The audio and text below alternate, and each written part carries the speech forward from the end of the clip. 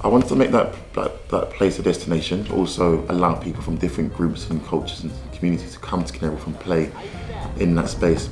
We've had 2 years of where we've lost time playing and collaborating and meeting new people. I wanted to try and buy that time back. My name is Ian Craig-Laurie and I'm an artist designer based in North West London, and you're in my studio today.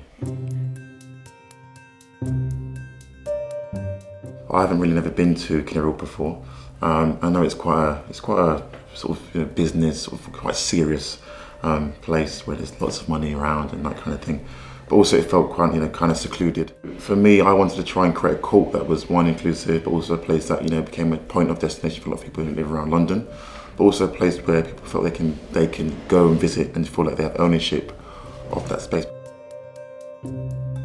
Foster a new community within that area, because there is a community in Canary Wharf, but there's nothing for them to do.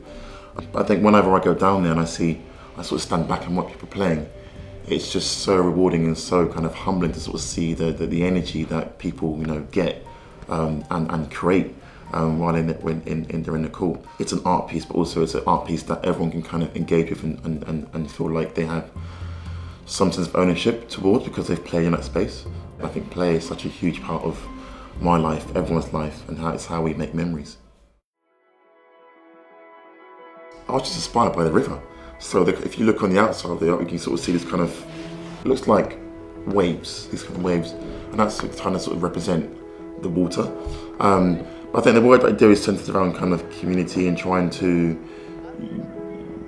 use colour to sort of celebrate communities and people and cultures.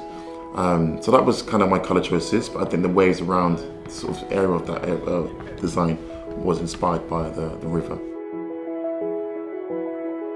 I love this city, and I think I find myself falling in love with London every day, again and again and again, because I was discovering new things.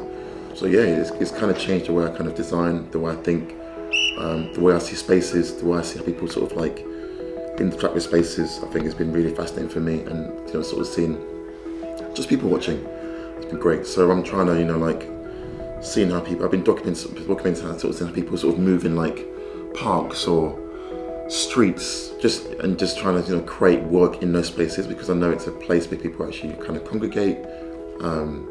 So it has kind of changed the way I kind of design and think.